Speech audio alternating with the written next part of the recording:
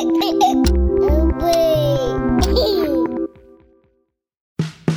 at The Longest Shortest Time, we know you got problems. You can't get your kid to eat their broccoli. You can't get them out the door with their shoes on. You can't get your teenager to tell you anything. Enter our show's creator and executive producer, Hillary Frank. For an upcoming episode, we need you guys to send in your baby problems or teenager problems, anything in between. And then Hillary's going to be answering your questions using answers from other parents. The advice is all coming from her upcoming book, Weird Parenting Wins, available now for pre-order. There are 400 strategies in this book, and they all come from you guys. So you're pretty much helping each other here. To send us your problem, email hello@longestshortesttime.com, or there's a contact form on our website. It doesn't matter how frivolous these problems are. I bet you another parent has cracked the code, and Hillary can tell you how to make your life just a little bit easier. Okay, now on to the show.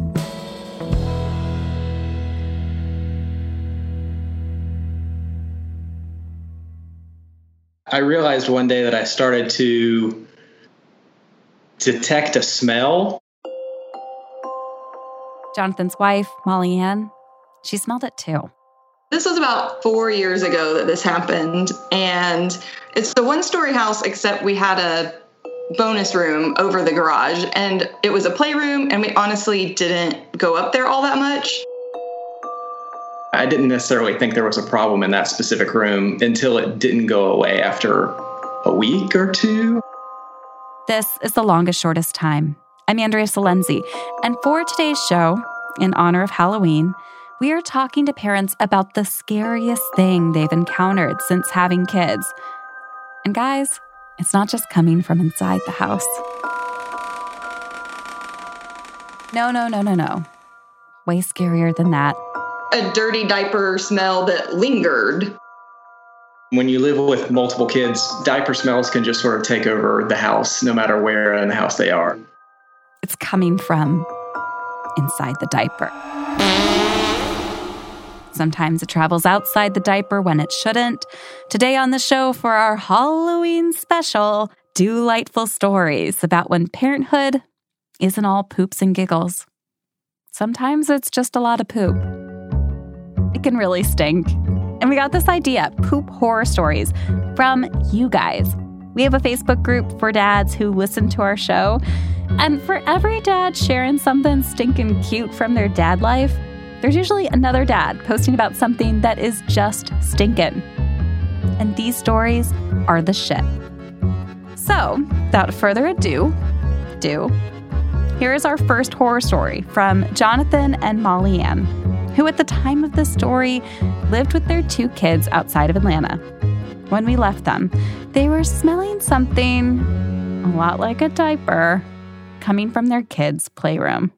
I realized that I was going to have to do some investigating. I'm not a very DIY person, so I was hoping it wasn't going to be something like a water leak or some sort of home repair, but I started investigating around behind the furniture, looking for leaks coming out of the ceiling or anything, and that's when I found it. I first discovered just a couple little tiny pieces right at the bottom corner of the TV stand in the carpet. And I thought, oh, that's when I first thought it was some sort of a rat or chipmunk or something. And so I started to clean those up, and they were small, pellet-like. They were about the size of maybe peanut M&Ms, but they weren't fresh. They were pretty pebbly. And so I realized this has been the smell. So then I had to move the TV stand back away a few more inches from the back of the wall. And that's when I discovered that, oh, it's not just 2 or 3. There were probably 25 or 30 pellets of poop that were back there. It was basically a treasure pile of poop that had been piling up behind a TV cabinet in our bonus room upstairs. It looked like some sort of family of rats maybe had been using this as a hideout. It was sizable. It would have filled up a plate probably if I had presented it that way. So it was gross. What kind of animals were going through your mind at this point that could do this? a rat, a squirrel, a possum. I have had to throw a couple possums over our fence before. It was not dog poop. And I know that our dog at the time did not do that. It didn't fit her profile. It had been there for a while. I just sort of cleaned it up and tried to figure out various theories as I was just kind of scraping away behind that TV stand back there. But by the time I finished cleaning it up, I had decided this was not an animal. I was in the living room, and so he came down and he looked serious and kind of stunned. And he said, there is a giant pile of poop pellets behind the TV cabinet. And I think I was pretty speechless at first. Like, what do you mean? And then he showed me the picture. I took a picture of it because I didn't want her to actually have to get, up close and personal with it. And I said, honey, I think this was our daughter. I think our 2-year-old has been stashing her poop for weeks right under our noses upstairs. She would not have been potty trained yet, but she was always the kind of person that could have sort of taken matters into her own hands, quite literally, in something like this. She was the type of toddler who, when you told her not to do something or like, don't touch the stove, she would look at you with this gleam in her eye, like, ooh, now I get to see what she does when I touch it again. Just always looking for mischief. Well, always scheming. Yes. Yeah. So Jonathan said, I've got to go tell her big brother what we just found. Why do you want to tell him so bad? He is such a rule follower and such a buttoned-up kid, even at that age, that to hear that one of his siblings would have done something like this would just be so unthinkable to him, so absurd, that he would find it too funny. So I walked into his bedroom and I checked to make sure he was still awake, and he was. And so I sort of slid up and knelt down by his twin bed, and I said, buddy, you are not going to believe what I just found. And he says, what? I said, your sister has been pooping and hiding her poop behind the TV cabinet upstairs for weeks. And there was no reaction. And I said, did you hear what I said? She's been hiding her poop upstairs for weeks. There's tons of it back there. I may have even shown him the picture. And he's just sort of non-responsive, but his eyes are getting slightly wider as I keep telling him, like, he must not understand. And he was not laughing. And I kind of caught myself and I said, buddy, did you know about this? He looks at me stone-faced and says, why do you ask? And at that moment, I realized, you did this. You, our 5-year-old son, who's been potty trained for multiple years, you are the poop culprit. We got him up out of bed and we made him come up and like help wipe down the furniture and help us clean it up. And then I said, this is really important. I need you to listen. I need you to tell me the truth. Is there poop behind any other furniture? And he looked at me silently, like he was really thinking and considering the question. And finally he just said, I don't think so. What was his logic? What did he tell you? At the time, I don't think we got any explanation. I think he was humiliated. I think he was so embarrassed that we had discovered it. Like he thought, I don't know how he thought we were never going to find it. But what he told me this week, when I asked his permission to share the story on the podcast, we talked about it a little bit. And I was like, do you remember that time? Do you remember what you were thinking? And now at 9 years old, he said, well, when I was playing upstairs, I really didn't like to stop playing, to go all the way downstairs to use the bathroom. And I think I just didn't want to stop playing, and that seemed easier.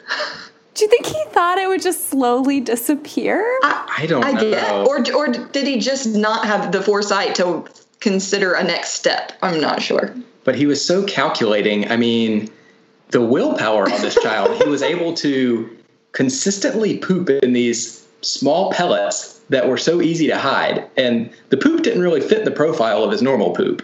So he was sort of willing his body to create poop that he could hide most easily so he could stay upstairs and play. It's really impressive, honestly. I think he was pooping in his underwear and then like reaching in and pulling it out with his hand and dropping it in what he thought was a discreet place and then going on playing. I think that was maybe the most horrifying part. Jonathan and Molly Ann have 3 kids now, and they've not shared the story with either of their younger ones yet. I can't wait till his college graduation when you guys tell the story again. I will definitely find the picture by the time we put together the slideshow for graduation and weddings and all that fun. When we come back, shit's going down. Literally. And don't worry, I am not out of my crappy puns yet. Dung, go away. Say advertisement. Advertisement. Good job.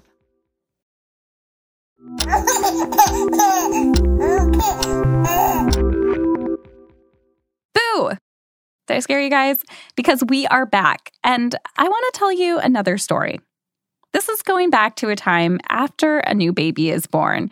You know, the time when, you know what, can really hit the fan if you're not prepared. My name is Matt. I'm from Boston, Massachusetts, and I have one daughter who's 2 and one on the way coming February. So Sophie was born in September, and a couple weeks after she was born, we had like her baby naming. You know, we had a whole bunch of family come in, and we had the baby naming at our apartment, and everything went smoothly. It was a great time. I think it was a Sunday, so we decided to take a little walk in the Arboretum, which is this kind of big park. So we're walking. It's a beautiful day, a little bit, chilly, late September, but it's fine. And she's got this beautiful little, like, Gita, my wife, loves to dress her up. And, like, for occasions, it's like New Year's is, holidays, whatever, like, dress her up, make her look really, really cute. So the dress Sophie was wearing was black. It had kind of accents of red. I think there might have been tulle, that material that's kind of fluffy. She's probably, at this point, maybe 3 weeks old, maybe a month old. And so we're walking in the Arboretum, and all of a sudden, we start to smell the smell. We had the diaper bag, so we're like, all right, let's just find a place to do this. We're looking around. There's a lot of people around and a lot of benches taken, so there's just for some reason, we weren't going to put her on the grass. I think it was kind of cold and wet or whatever. So we're looking for like a bench or a table or something. And we finally find this bench. And the bench was too narrow to put her down on. So I sit down on the bench and I have her where she's on my lap, and like we're kind of like somewhat changing her in midair on my lap. And like, I think this is going to be pretty straightforward. We've only had her for about a month, so like we're still getting used to everything. As soon as we pull the dress down just a little bit, I hear this like spilling sound, like really loose mud hitting the ground. So my first thought is, what in the world is that sound? It's kind of so absurd of a sound that it's like, it can't be that. It can't be what I think it is. And then my wife Gita like looks down on the ground, and sure enough, there's just crap spilling out, like pouring out the back of the diaper, and like has made its way into the bottom part of the dress as well. There's just like really runny poop like everywhere. So we're like, all right, let's just pull up the wipes, get the diaper, let's get the diaper off, let's do this. So we get her diaper off, and we had exactly one wipe. We forgot to check. We're new parents. Like, it's like you don't even really think about those things right away. And so there's one wipe, and there's like baby poop on her dress, all over her dress, like all up inside her legs and everything, like on my pants, on Gita's coat now at this point. Her father and sister are just kind of like, kind of idly standing by, like not sure what to do.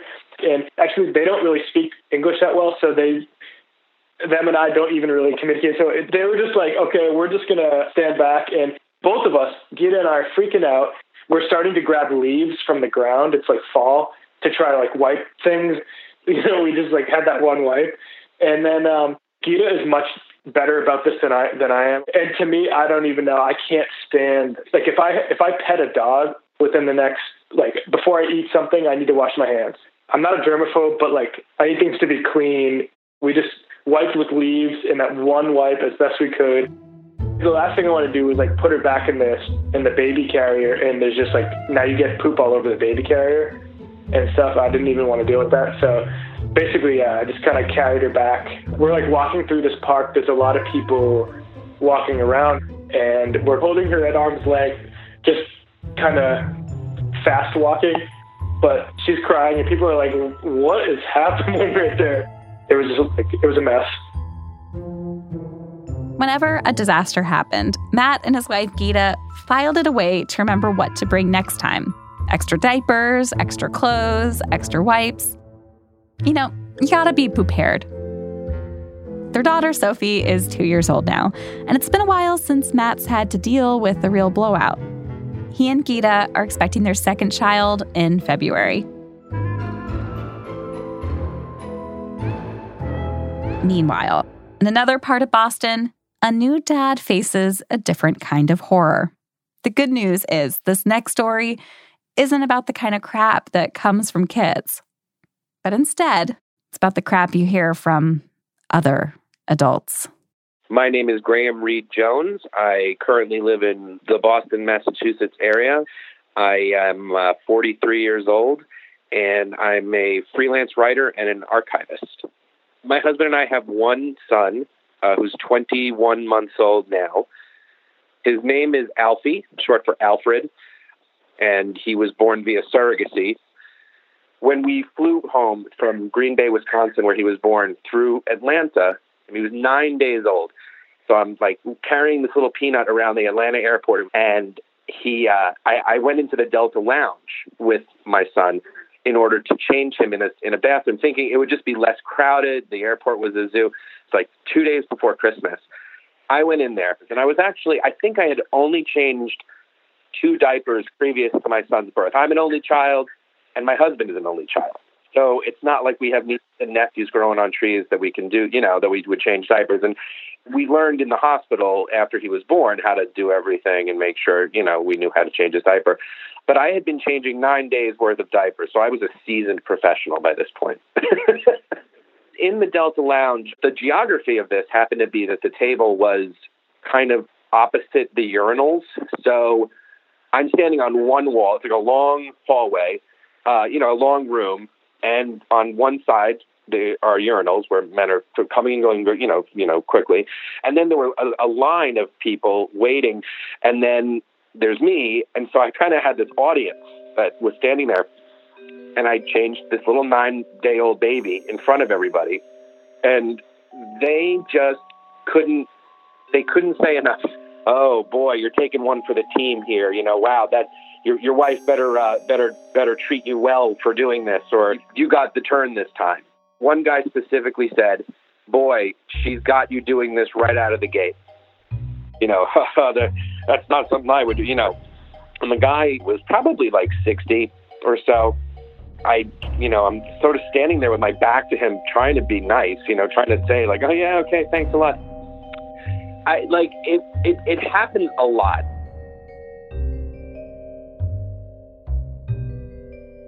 One time, my husband and I were walking around downtown, and we realized he was desperately needing a diaper change. And so we went into the bathroom, and it was in a hotel someplace. And I took him, and there was no changing table. And so I had to lay him down on the floor of a bathroom. So I got paper towels. I laid the baby down on the floor of the bathroom and changed his diaper. And this guy came in and basically said, why are you doing that? Can't you take him into the women's room, or can't you have somebody take him into the women's room? And I said, there's no woman here, and it's me and my husband. And he just looked at me like, this is the most disgusting thing I've ever seen. And I was very close to saying something, but then I'm thinking I don't want to start a fight. That's not appropriate. I'm not going to start a fight in front of my son, and then what? It's almost like I'm doing something that's beneath me when I am changing my son's diaper and another man comments on it. I feel like there's this aspect of you're better than this in their eyes, but your wife's not, and that makes my skin crawl. That really angers me. My husband once told somebody when they said, you should get your wife to do that, and he looked at them and he said, "I'm a widower," and it shut them right up. I was like, that was good. That was good. When we come back, whiffs of a childhood memory haunts a past guest of the show. Is he just becoming an old fart? Don't poop out. Stay with us. Can you say advertisements? Advertisements. Longest Shortest Time is also brought to you by Undeniably Dairy. Stay tuned to the end of this episode for a special interview with cow nutritionist Rosemarie Zimbelman. We'll hear about her unique career path and the types of diets cows like to eat on a farm. Head to undeniablydairy.org/devoted to learn more about the people behind the real fresh dairy foods on your plate. That's undeniablydairy.org/devoted.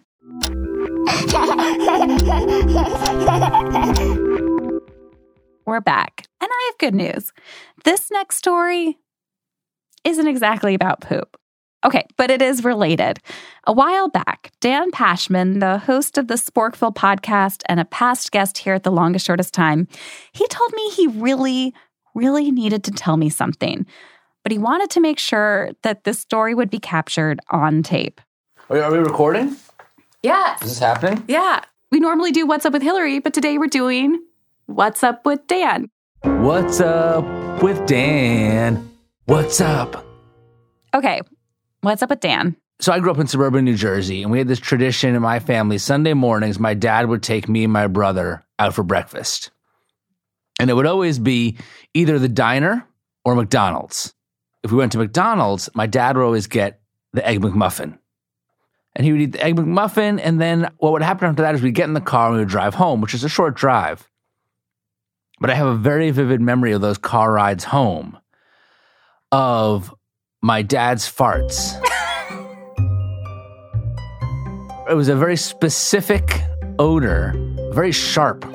Like, it was a piercing sort of a smell. It was sulfuric.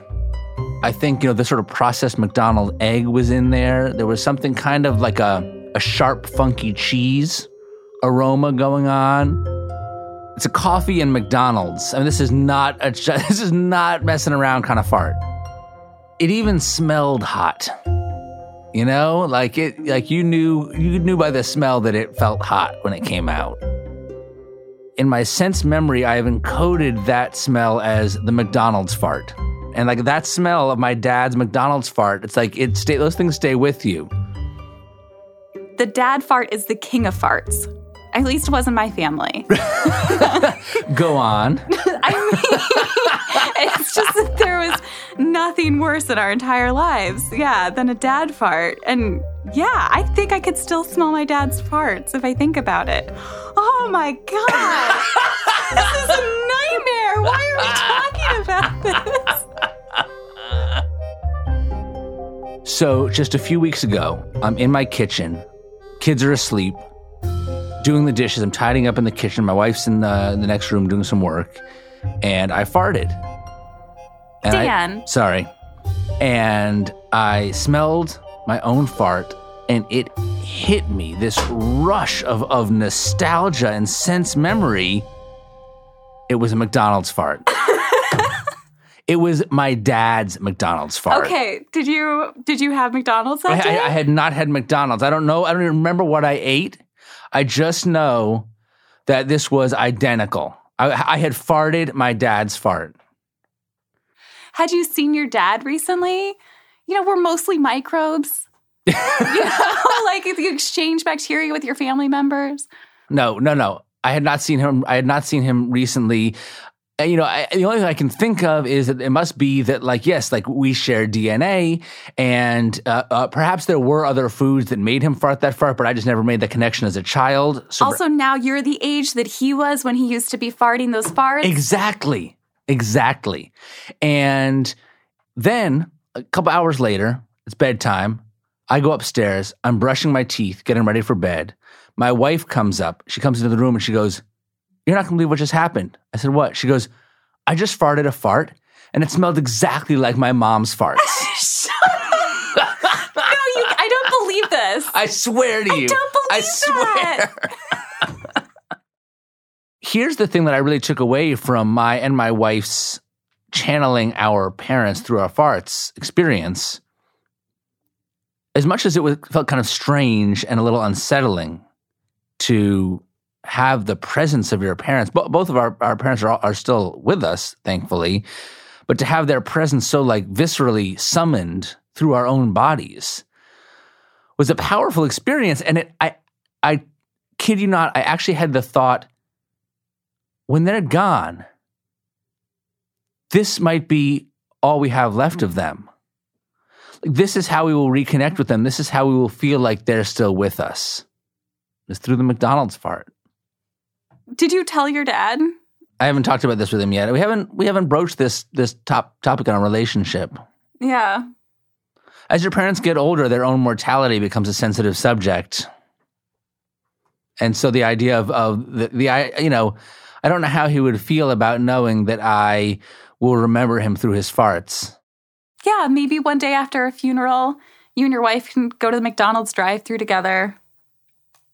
Buy as many Egg McMuffins as they'll sell you. That's right. Close all the windows in the car. Just go for a ride. And trap your children in the back seat so that they will someday be able to remember you guys the same way.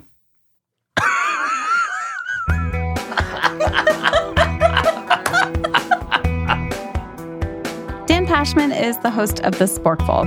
It's a podcast all about eating. I also was thinking over that this happened to you and your wife, and then you said, I gotta tell this on Longest Shortest Story. I know, I was like, I gotta talk to Andrea about this. This is perfect for her show. We want to hear from you. What's the scariest thing you found inside or outside your kid's diaper?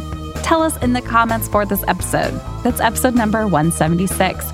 And happy Halloween.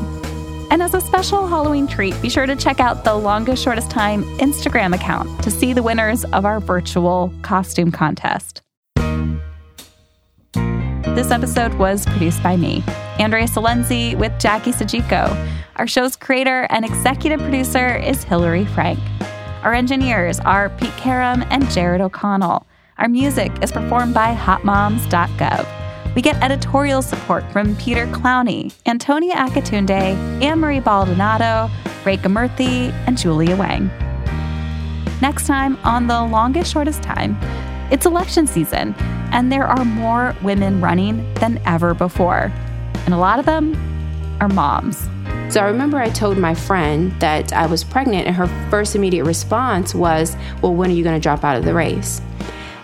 And what I said to her was, "Well, why would I have to do that?" And she says, "Well, you're working full-time as a criminal defense attorney.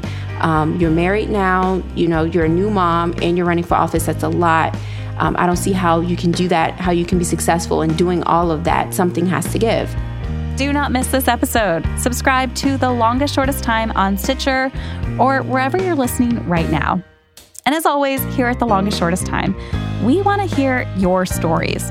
Go to longestshortesttime.com, hit the Participate tab, and submit your story.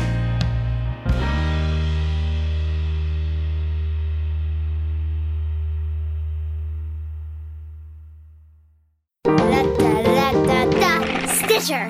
I say it. Okay. Da, da, da.